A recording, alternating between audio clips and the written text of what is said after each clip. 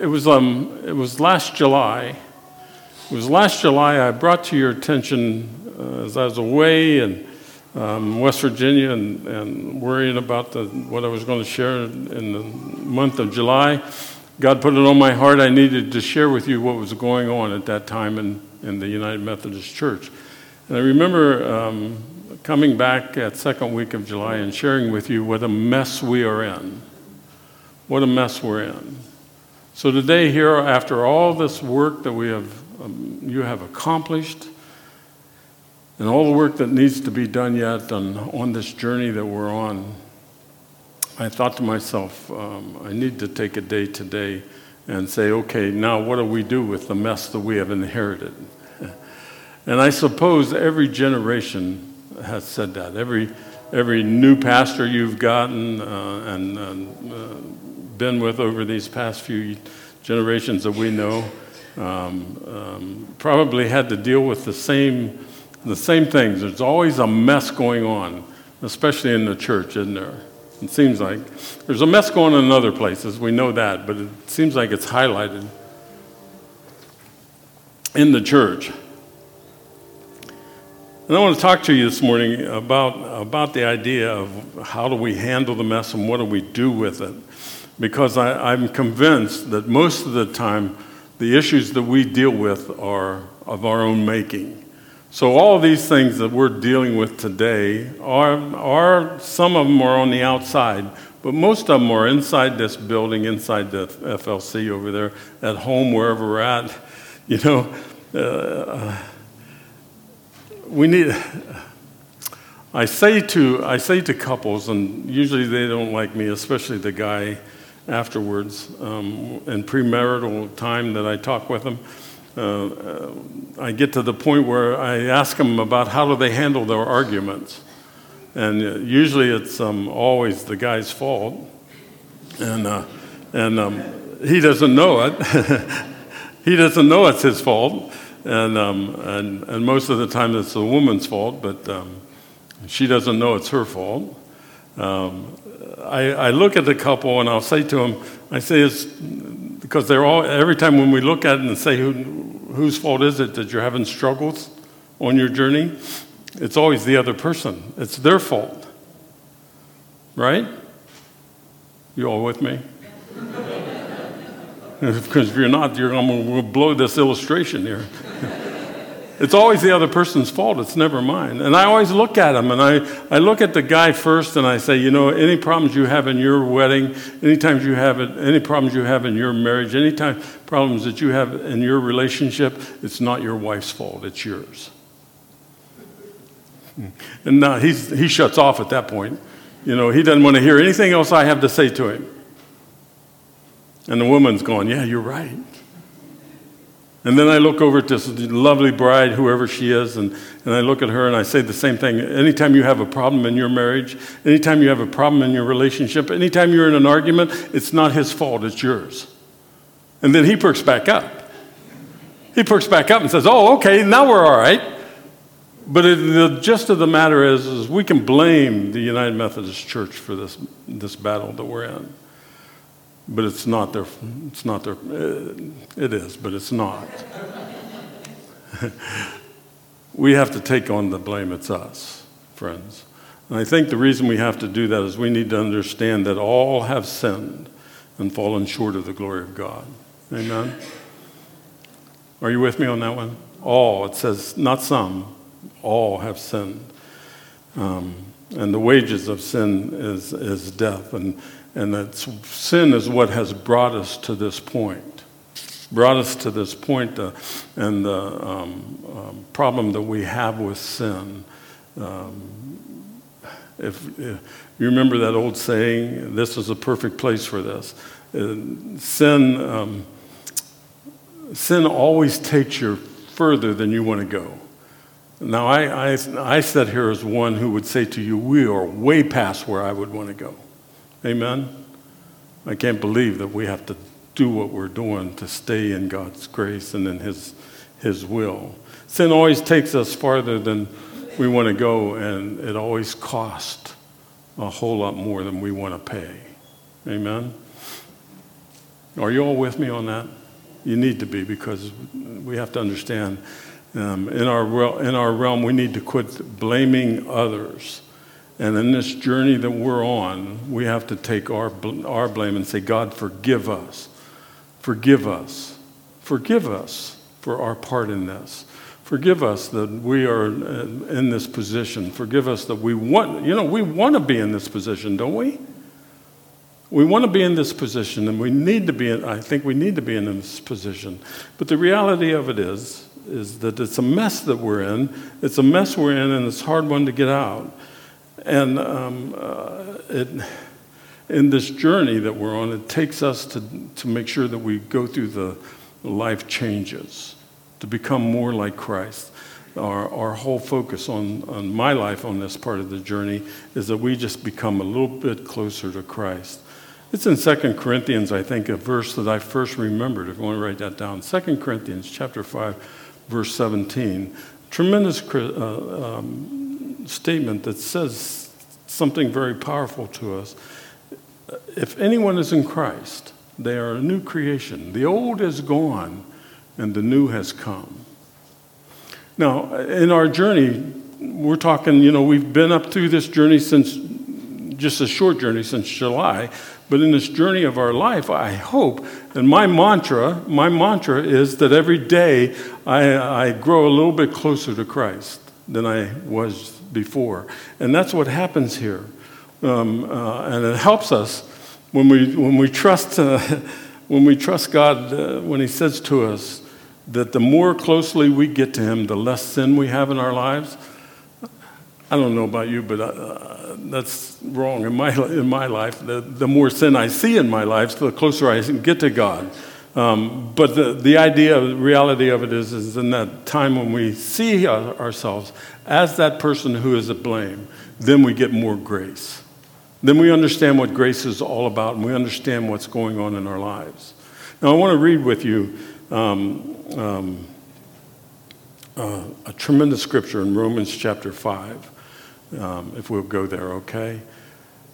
Romans chapter 5, in a sense, says this to us. I probably could forget everything else I need to say and just make this statement. Romans chapter 5, Romans chapter 5, the first 11 verses tell us and share with us this spiritual truth.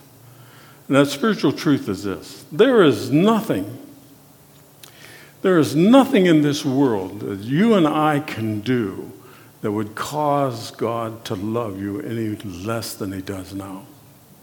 Right now. Do you understand that? Some people think that, oh gosh, I've messed up, and God, surely He can't forgive me for that. We even think that God can't forgive us for the old ugly sins that we did. We think God can't forgive us for even the new sins. We have a problem with those new sins that we do. When we think bad about somebody out of the blue, we think, oh gosh, they should, I hope a school bus doesn't hit them. When we think those thoughts, God can forgive us. Let me say it to you. There is nothing, write that in bold high print. There's nothing we can do that would cause God to love you any less than He does right now. He loved you so much, didn't He? In this Lenten season, on this part of the journey we're on, He loved us so much that He gave us His Son. Whether you wanted Him or not, He still loved you that much. And then if you listen to this 11 verses of chapter 5, if there's nothing we can do that would cause Him to love us any less, then the opposite is completely true too. There's nothing we can do to make Him love us more than He does right now. Did you all get that? That's Romans chapter 5, verses 1 through 11 in a nutshell. Let me read it with you. Therefore, having been justified by faith, we have peace with God through our Lord Jesus Christ. And I wish we had the energy, the time, and we could spend a couple Sundays on that verse right there. Okay? Through who also we have access by faith into the grace in which we stand and rejoice in hope of the glory of God. And not only that, but we also glory in tribulation, knowing that tribulation produces perseverance, and perseverance, character, and character produces what we all need, hope. Hope. Now, hope does not disappoint because the love of God has been poured out in our hearts by the Holy Spirit who was given to us, praise God. For when we were still without strength, in due time, Christ died for the ungodly. For scarcely for a righteous person will one die. Yet perhaps for a good one, someone would even dare to die, perhaps. Now, in the Hebrew or the Greek New Testament Koinonia Greek, this is called a hina, but God. Now, we should be walking around with that statement in our lives, but God. But God loved me so much that he looked past all my stupidity and saw me and loved me. But God demonstrates his love, his own love towards us, in that while we were yet sinners, Christ died for us. Much more than having now been justified by his blood, we shall be saved from the wrath through him. For if when we were enemies, we were reconciled to God through the death of his Son, much more having been reconciled, we shall be saved by his life. And not only that, but we also rejoice in God through our Lord Jesus Christ, through whom we have now received that reconciliation. I wish we could spend some time here. But this is the word of God for all of his people. Thanks be to God. I'm telling you, friends, that scripture tells us that literally there's no way we can out-sin God's grace. Did you get that? That scripture tells you and I that we can't out-sin God's grace in our lives. So today I want us to look at this journey we're on and try to digest just 3 things that will help us do what we need to do in a mess. Even in this mess, but any mess that you find yourself in. First thing we need to do always is accept God's grace. We need to accept it. Forgiveness is that free gift that we get. We don't deserve it. We don't deserve it. And it's something we can't imagine. It's a complete free gift. This world doesn't give that to you. Your wife might not want to give you that free gift of forgiveness. Sorry about that. Your husband probably definitely doesn't want to do it, you know. Your boss doesn't want to give you any forgiveness. He wants you to do it and not even get paid for it. Your children have a hard time forgiving you. My goodness. Your parents, your friends, your enemies, and especially people in the church. People in the church. Do you know, I said this to some people the other day, and, you know, there's a lot of problems in churches. And I know we don't have any problems, so I'm thankful for that. But you know, one of the problems that I hear about, and I don't know how long ago it happened, but one of the problems I hear about yet today from some folks, not from many of you, I better move in case of lightning. Do you know you guys did the worst thing in the world when you tore that parsonage down next door? Anybody? You see the reactions you guys get from that? I'm not kidding you. I'm not kidding you. I hear about that. Well, I'm not going to that church again. They tore that parsonage down. I'm thinking, okay. And then in the same breath, they tell me that was where you went to the bathroom many, many years ago. And in that same breath, they say it was the worst bathroom in the world. And you had to be in line. And if you were in line, really had to go, you had to push people out of the way. But it was the worst thing to do, to tear that place down. It's just a mess, It's just a mess. We don't want to forgive anything but God. There's that Hina. But God has forgiven us completely of everything. Just look in verse 6 there if you want to digest it a little bit more. He says, you see, just at the right time. That means just at the right time I saw the gift. While I was still powerless, it says, still in my sin, I saw just at the right time what God had done for me 2,000 years ago. That Christ died for the ungodly. And in case you don't know it, the ungodly is me. The ungodly is you. Amen?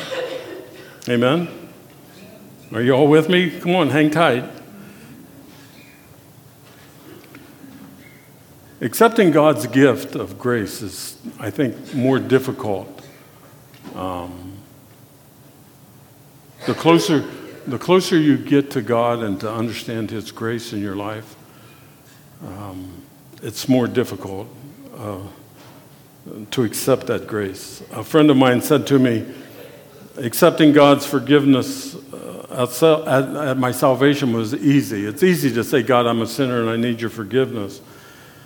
But then he says, when I've sinned in my life as a Christian, when I've sinned then, accepting God's forgiveness is just a little bit harder, a little bit more difficult. And I looked at him and I said, why do you say that? And he said, well, for me, it constantly reminds me how much I don't deserve his forgiveness, but he's given it to me. I can relate to that, my friends. I can relate to what he's saying to me and what he was thinking.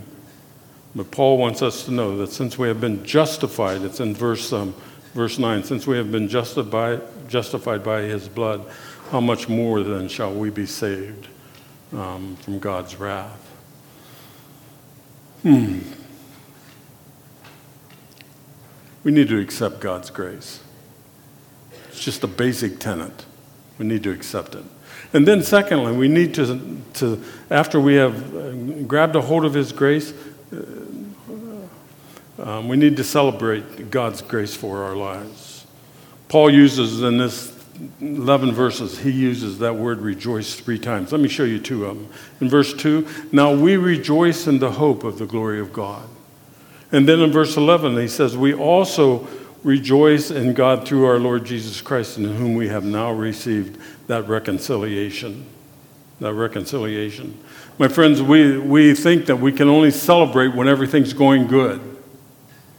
When everything is good, then we can celebrate. But I want to share with you what this verse is saying when we hear this, that he's saying to us personally that we need to celebrate inside. The reason we celebrate up here is because everything is going good.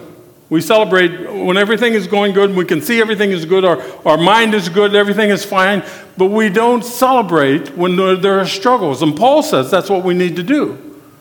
In 1 Thessalonians, he says, rejoice always. In everything, rejoice, don't rejoice for what you're going through, but rejoice always in it.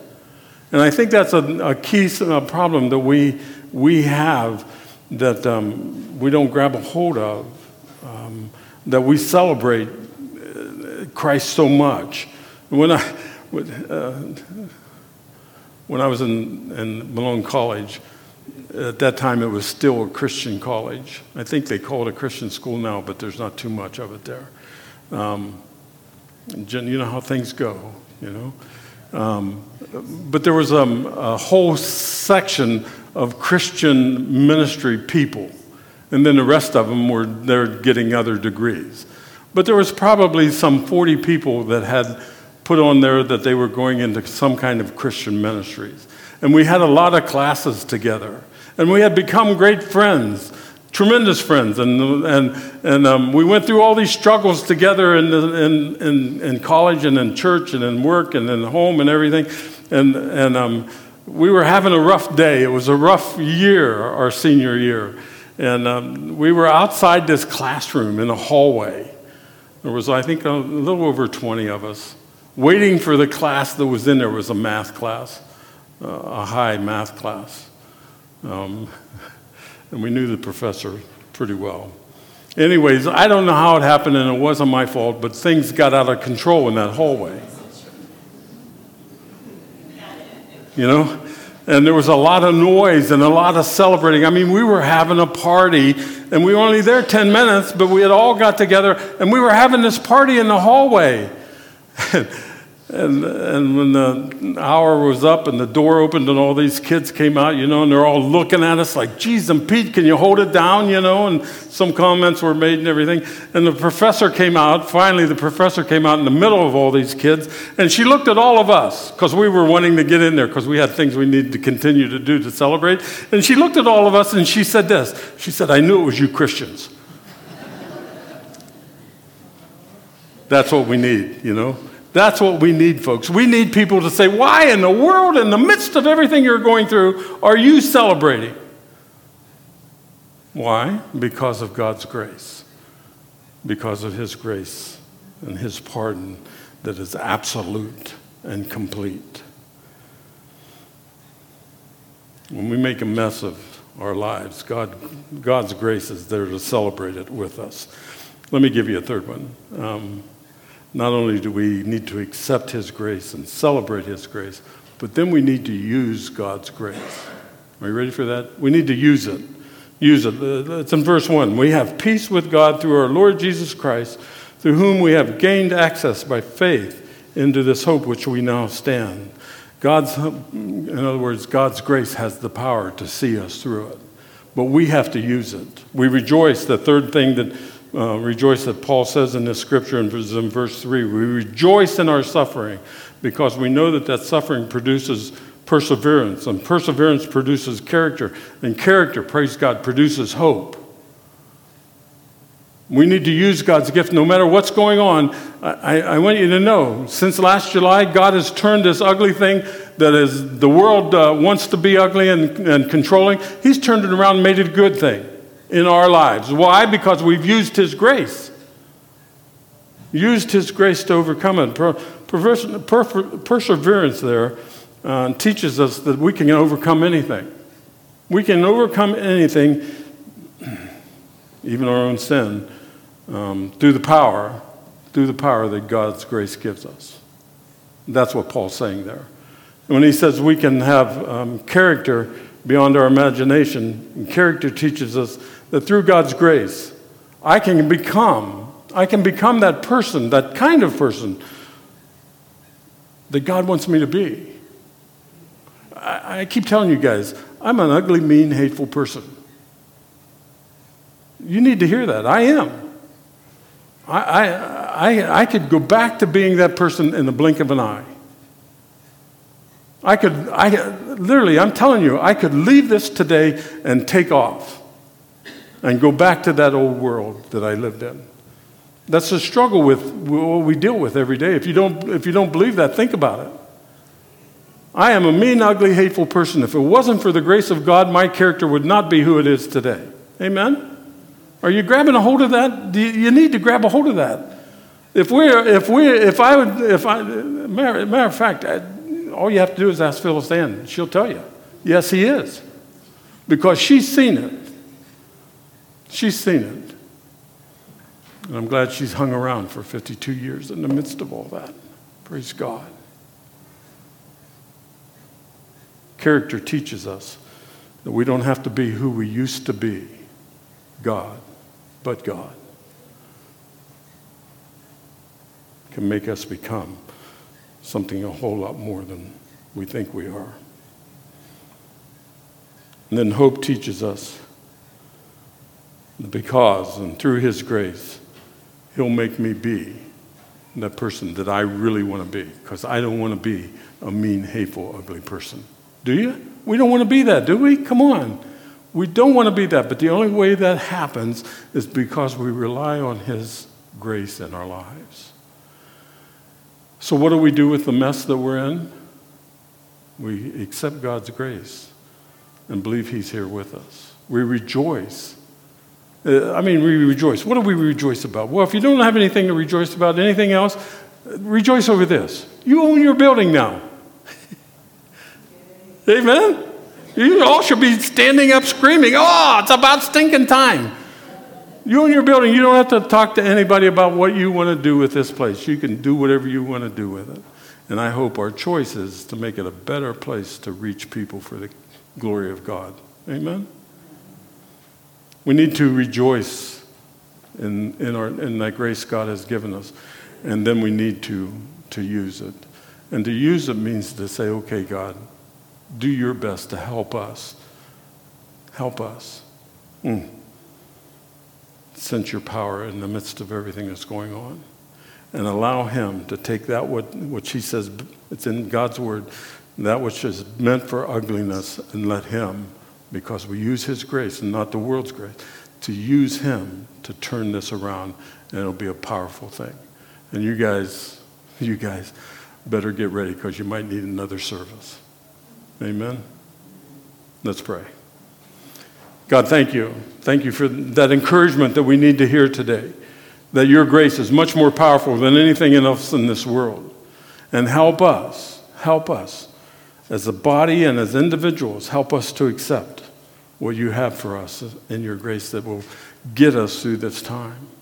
Help us to celebrate together. Help us to have those times that we heard this morning that were times of celebration in this church years and years ago. And let it be that focal point today. And then, God, our prayer is that we would let you turn this all around. Keep us in your will, Lord, is our prayer today. We pray all these things, not so that we can become a better church, but so we can become a church that you can better use. We pray it in your Son's name and for his glory today. And all of God's children said, amen. Praise God.